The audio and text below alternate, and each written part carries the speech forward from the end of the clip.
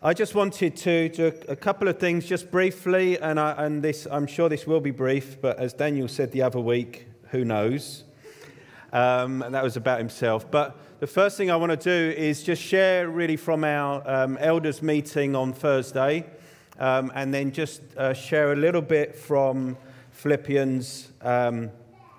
I said to Daniel yesterday, I'm going to share, I think, from Philippians chapter 2. And he said, I talked on Philippians chapter 2 a couple of weeks ago.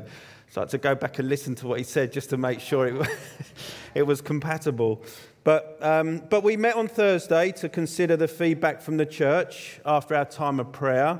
And for those who, just for the sake of the visitors, we just been praying about a vision and direction of the church, and we came to an end of that, and we were just asking people's feedback.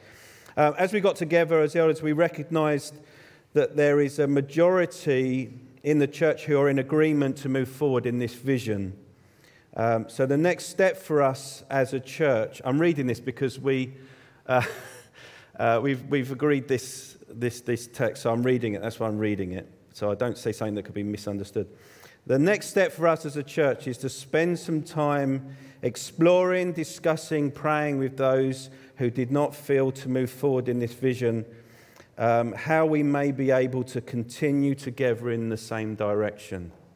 So to summarise, and I'll put this in an email, there is, we recognise there is a majority who want to move forward, but we also recognise that we want everyone to move forward. So the next phase is not to suddenly, let's all drop and go all guns blazing. It's about sitting down, sharing hearts, listening and working so we can all move forward. So I hope that's become clear and agreeable to you as well. I'm very confident and positive, because I think one thing that's become very clear over these last 4 weeks is that as much as we may have different ideas, the underlying personal relationships that we have with one another has been amazing, and the love that's shared has been, I've felt, it is a personal testimony, has been great. So we are going to be moving on, but we want to move on together. So we'll work out how we do that. After Easter, we'll see how we do that. So any questions, feel free to come to and see me, Daniel, or Alan afterwards if there's anything needed to be clarified. But I want to share really about, we live by the Word of God as led by the Holy Spirit. Amen? So how do we move forward in this? What should be our attitude? And I think Paul is so clear in Philippians on how we do that. So I just want to share some of this. Not going to go into great depths or anything, but really just share this. But shall we just pray? Father, we thank you for your great love toward us. Lord, you have put your love in our hearts for one another. And so, Lord, as we want to move forward together, we thank you, Lord, that you have given us everything we need for that to happen. And Lord, will you just come now and just speak and encourage our hearts as we look at your scripture together, in Jesus' name. Amen. Amen. So if you've got a Bible, or Dave, I think, we were just joking. I turned to Dave last week and said, Dave's going to pull it up on the screen, and I saw him leaving the church. But he had something to attend to. But if you want to turn to Philippians chapter 1, verse 27, and then we will read chapter 2, verses 1 to 12. And it's interesting, this being Palm Sunday, which is, not only is it obviously the week before Christ's great humiliation, but he chose a humbling way to enter into Jerusalem, if you remember the story. So just in that, I just think that's in that context, it's quite lovely. Philippians 1:27, let your manner of life be worthy of the gospel of Christ, so that whether I come and see you or am absent, I may hear of you, that you are standing firm in one spirit, with one mind, striving side by side for the faith of the gospel. And in verse 1 of chapter 2, so if there is any encouragement in Christ, any comfort from love, any participation in the Spirit, any affection and sympathy, complete my joy by being of the same mind, having the same love, being in full accord and of one mind. Do nothing from selfish ambition or conceit, but in humility count others more significant than yourselves. Let each of you look not only to his own interests, but also to the interests of others. Have this mind among yourselves, which is yours in Christ Jesus, who though he was in the form of God, did not count equality with God a thing to be grasped, but emptied himself by taking the form of a servant, being born in the likeness of men, and being found in human form, he humbled himself by becoming obedient to the point of death, even death on a cross. Therefore God has highly exalted him and bestowed on him the name that is above every name, so that at the name of Jesus every knee should bow in heaven and on earth and under the earth, and every tongue confess that Jesus Christ is Lord, to the glory of God the Father. Amen. So as we move into this next season, we move in a unified way. That's our heart, isn't it? Honouring God in every way. We challenge the challenge we face. We're moving together in one spirit, one mind, striving side by side for the faith of the gospel. And I love, there is a difference between the word unity and the word uniformity. Uniformity has the word uniform in it, which if you know what you see a policeman in uniform, you know that they're all pretty much have to be the same. They don't have all different rules and regulations. They have one set of regulations, and that's what the uniform represents. But that's not what God is asking for us. He's asking us for unity. And there's a unity. I remember I read an illustration about tuning pianos. Now, being the classical music expert that I am not, I understand you cannot tune a piano to a piano. I think that's the case. But what you do is you have a tuning fork, and you tune, or forks, I guess, and you tune the piano to the fork, and each piano to the fork, and you can then have all number of pianos that are exactly tuned together because they're all tuned to the same fork. And that's unity in that sense, in that we are all tuned and one with God, and therefore we're all one together. And so by God's leading, we will find unity. But each piano may be different, and each piano may play a different part in this great orchestra, but we're unified in our heart, and that's what we want together, isn't it?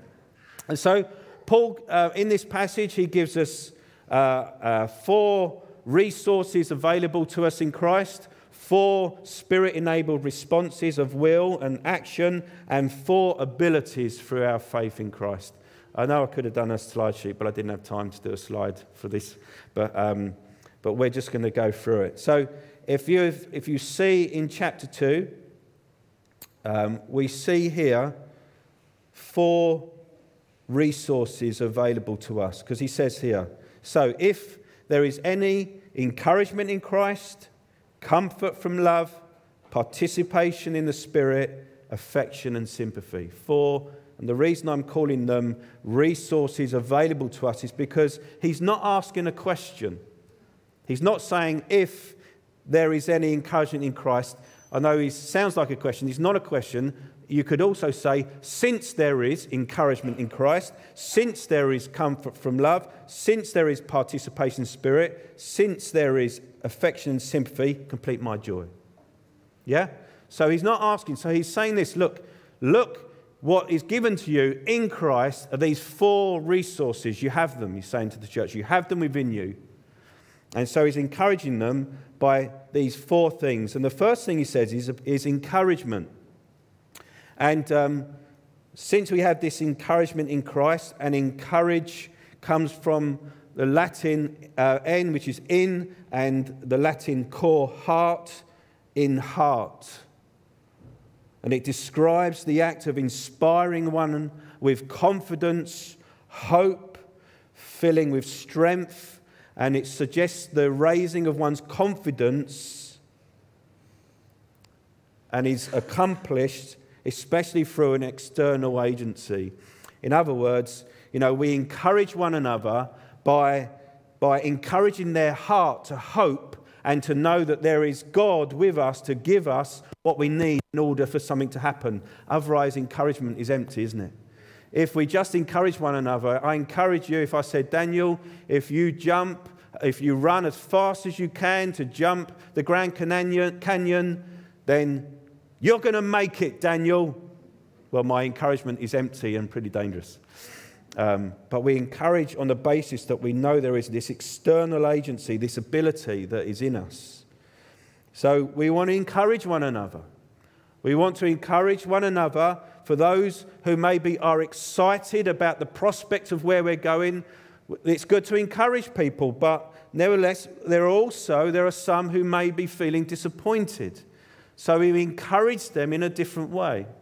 We encourage them to trust in the Lord. But we don't want our excitement to increase others' disappointment, and we don't want our disappointment to diminish others' excitement. So we want to encourage one another because, first of all, we trust God who is sovereign. Amen? You can say amen to these things if you'd like. Because he's able to lift us up, he's able to bring us down, he's able to do whatever he wants. Secondly, we trust the Scriptures, especially this passage. And I think this is, over these next few months, this is going to be, I think, the defining culture of where we are as a church. If we follow what we read here and follow the way of Christ. So we follow the Word of God and we follow truth. We don't just follow good ideas or potentially positive advice, but the Word of God. Thirdly, we trust in the moving and active nature of the Holy Spirit who stirs, speaks, empowers and comforts. Amen? That's the third thing. Number 4. No, that's 3. So we encourage one another. We encourage one another by saying, oh, just, get over it and all these kind of things. That's not encouraging. We encourage one another and saying, do you know what? It's okay. God is for us. God is in us. The love of God has been poured out upon us. We encourage one another, hope in God. For those who may be feeling, I want to get on and do it, and we're saying, but look, just wait. Let's just wait. Let us move together. We're going to get there. There's different ways of encouraging people, understanding where they're at. And that's what brings unity. So that's the encouragement we have in Christ. The second thing he says is any comfort in love. Some Bible versions might use the word consolation. And I looked up that word just to get the definition. And it literally describes speaking closely to someone. The idea is to speak to someone, coming close to their side. The basic sense, speaking to someone in a friendly way. And it's encouragement, but it's got this degree of, thank you, Jim, of tenderness. Thank you. Coming alongside someone and just whispering in their ear, it's okay. We all have a tender heart for one another. That's what he's saying. We all have the comfort for one another. We have it. We have to draw it out maybe, or yield to it, whatever the way in which you can look at that. But we have it because it's a provision of God in Christ. So let's be gentle with one another. Let's be comforting to one another. Let's be encouraging to one another. And the third thing, and any participation in the Spirit. So Paul reminds us that we have the Spirit of Christ in us. All we need is found in him. So as you know, when we walk in the Spirit, it is characterized by us yielding to the Holy Spirit in us. Allow him to lead us, to guide us, to speak through us. It's an active work. We see the fruit of the Spirit: love, joy, peace, patience, kindness, goodness, faithfulness, gentleness, and self-control. So we know when things are not in that characteristic, then they're probably not of the Spirit. And so we learn to lean into the Spirit and learn from the Spirit. And as I said, we have the Spirit, and we need to trust the leading of the Spirit. The fourth thing, any affection and sympathy, and this refers to deep feelings for one another. And again, Paul's saying, you have this, and sometimes the deep wells need to be a bit kind of pump, don't they? Stirred. You know, if there's someone that's annoyed you, maybe I've annoyed you, and I'm saying to you, well, look, you've got deep affections and sympathy for me. It's just maybe a bit further down than you realise. So how do you prime these deep affections? And one of the ways is, as T.D. Jakes says, don't pray about your problems, pray for your problems. Or don't pray about problem people, pray for problem people. When we start praying for one another, I'm sure Jim won't mind. Has he left the room? I want to share testimony. Jim and I, some couple of years ago now, we had a disagreement. And so we met up. I love Jim, and we just had a disagreement about church. It wasn't personal or anything, and he's in the loo, isn't he? And we met together, and we just chatted and said, let's meet together and pray for one another every week for half an hour. And I'm just talking about you, Jim. I'm talking about when we started to meet together to pray for one another. Do you remember? Yeah. And that revolutionised our relationship. Would you agree, Jim? And it did. I said, let's not talk about what we're trying to agree. Let's pray for one another. And I would pray for Jim, and I'd pray for Margaret and whatever he asked for, and he would pray for me and Jana and whatever I asked for. And on a heart level, it primed the depths of affection and sympathy. To this day, it's very hard for me not to like Jim. I've tried, no. But it's there. So it's in us. And I think we prime it by praying for one another. That's one way. By just bearing with others. The scripture says, bear with one another. Love covers a multitude of sins. Look beyond this situation to the heart. And these things have helped me tremendously, because we've got to be careful for hardness of heart. See, God softens our hearts, doesn't he? So we've got these four things. We have these things. We have this encouragement in Christ, comfort from love, participation in the Spirit, affection and sympathy. And this is what God has done for us now. So our response to this, as he goes on, he says, complete my joy by being of the same mind, having the same love, being in full accord and of one mind. Now, these are, I believe, I'm not going to go into these individually. I'll let you go away and consider what's different between same mind and one mind. That can be your little task if you want. But these, I believe, are choices of the will. So these he's saying, complete my joy by being. Now, I believe we've got to decide whether we are going to be those who are going to be of one mind. What was it again? Same mind, having the same love, being in full accord and of one mind. I think we need to make a choice. We can choose to walk together. We can choose to journey and discover and to converse and to share hearts in the same direction. It's a choice. And so they're the four, I think I said four Spirit-enabled responses. And then finally he says this, and he gives four actions. And these are the four Spirit-enabled responses. So we know what we've got, because Paul's saying, look, I'm not going to tell you what to do until I tell you what you have. He tells us what we have in Christ. He says, now you make the decision. Are you going to draw from that and move forward, or are you not? And then these are the four things. The first thing is this: do nothing out of selfish ambition or conceit. And in these first three, you can see harmony, humility, and helpfulness, if that helps you, if you're making notes. Do nothing out of selfish ambition or conceit. Selfish ambition is pushing your own agenda. It's doing those things that serve your own personal ambitious desires. It puts me at the forefront. It is not. It is the work to advance themselves rather than the kingdom. And this can be worked out in individuals. It can be groups. I mean, if we was to comment on Brexit at the moment, the impasse has been groups within government, within Parliament, that have gathered together that they can't. They're all pushing their own agenda, that nothing can happen. And and everyone will comment, until there is a consensus, you can't move forward.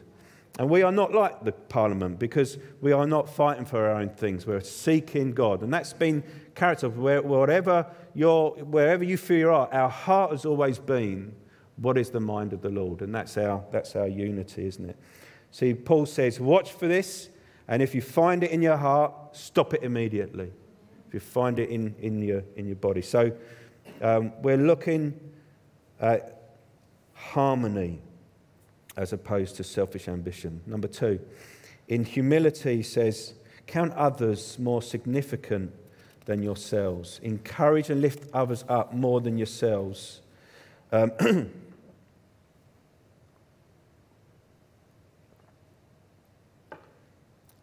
you look around, do you see the value in others?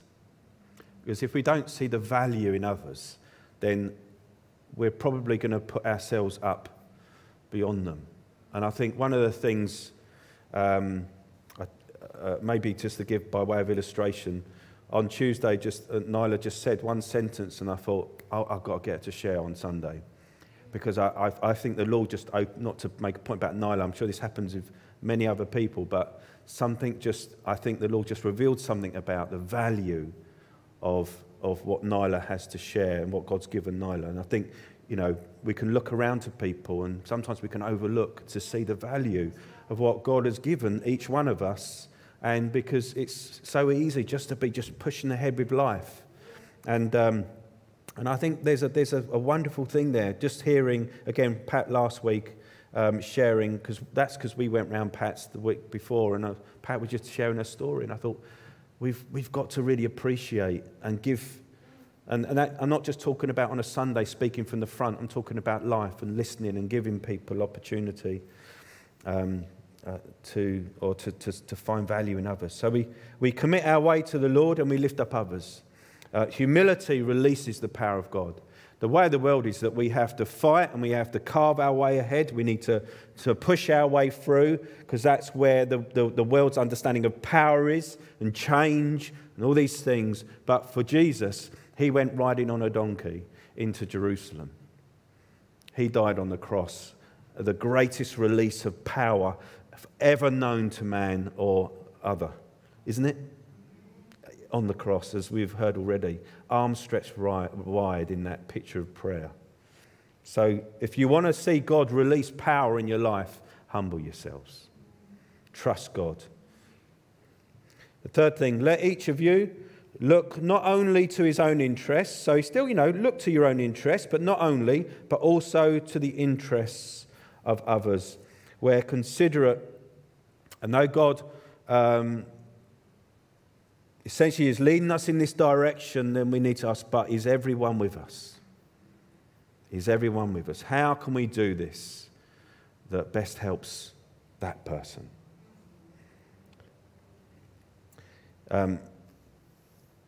Let's be helpful to one another. May our conversation be helpful. May our ideas or solutions that we bring in be helpful. William Booth, who founded the Salvation Army, I read this story again this week. The Salvation Army was having this great convention, and they wanted General Booth to come, and he was quite sick. He was unable to come, essentially, and they said, can you send us a letter or telegram, I think it would have been at the time. Send us something that we can read at the convention. He sent them a telegraph, and it was one word. And this was his great speech that he wanted to bring, and it was one word. And it was the word others. What a wonderful man. I mean, I think he captured this whole sense of not looking out for his own interest, but for the interests of others. So we need to be helpful. And then finally, he says in verse 5, have this mind among yourselves, which is yours in Christ Jesus, who though he was in the form of God, did not count equality with God a thing to be grasped, but emptied himself by taking the form of a servant. See, if you ignored everything that came before that and you just took that, that would have been enough, wouldn't it? If Jesus was willing to come and lay down his life for us, we should be willing to lay down our lives for one another. And so we, you know, I'll finish there, but really just to encourage, I think that's the pattern in which we can walk forwards in strength and unity. And the strategy, the practicalities of that, we're once Easter's over, I want to get people together and let's really work this out together. But let's make sure that we start from this place of where we're one in our hearts. We may have lots of questions still, but in this we've got time. We're not rushing to suddenly go and do things, but we want to do it right before the Lord. And so I trust that encourages you that in the way in which we want to do that. But let's have the mind of Christ, shall we? And let's love one another and sacrifice our lives for him and for one another. Shall we pray?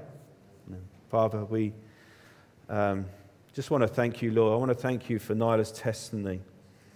Lord, thank you for all these great things that you've done in our lives, stories that are yet to be told. But yet, Father, we can see that you have gone before us.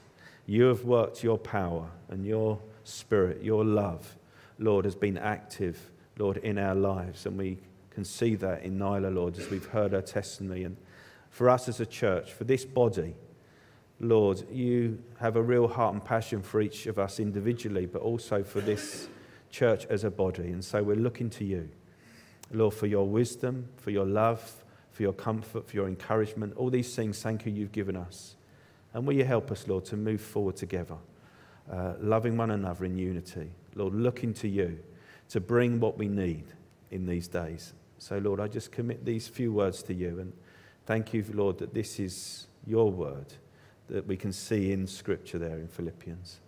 So we commit these things to you and us, Lord, as a church, in Jesus' name. Amen.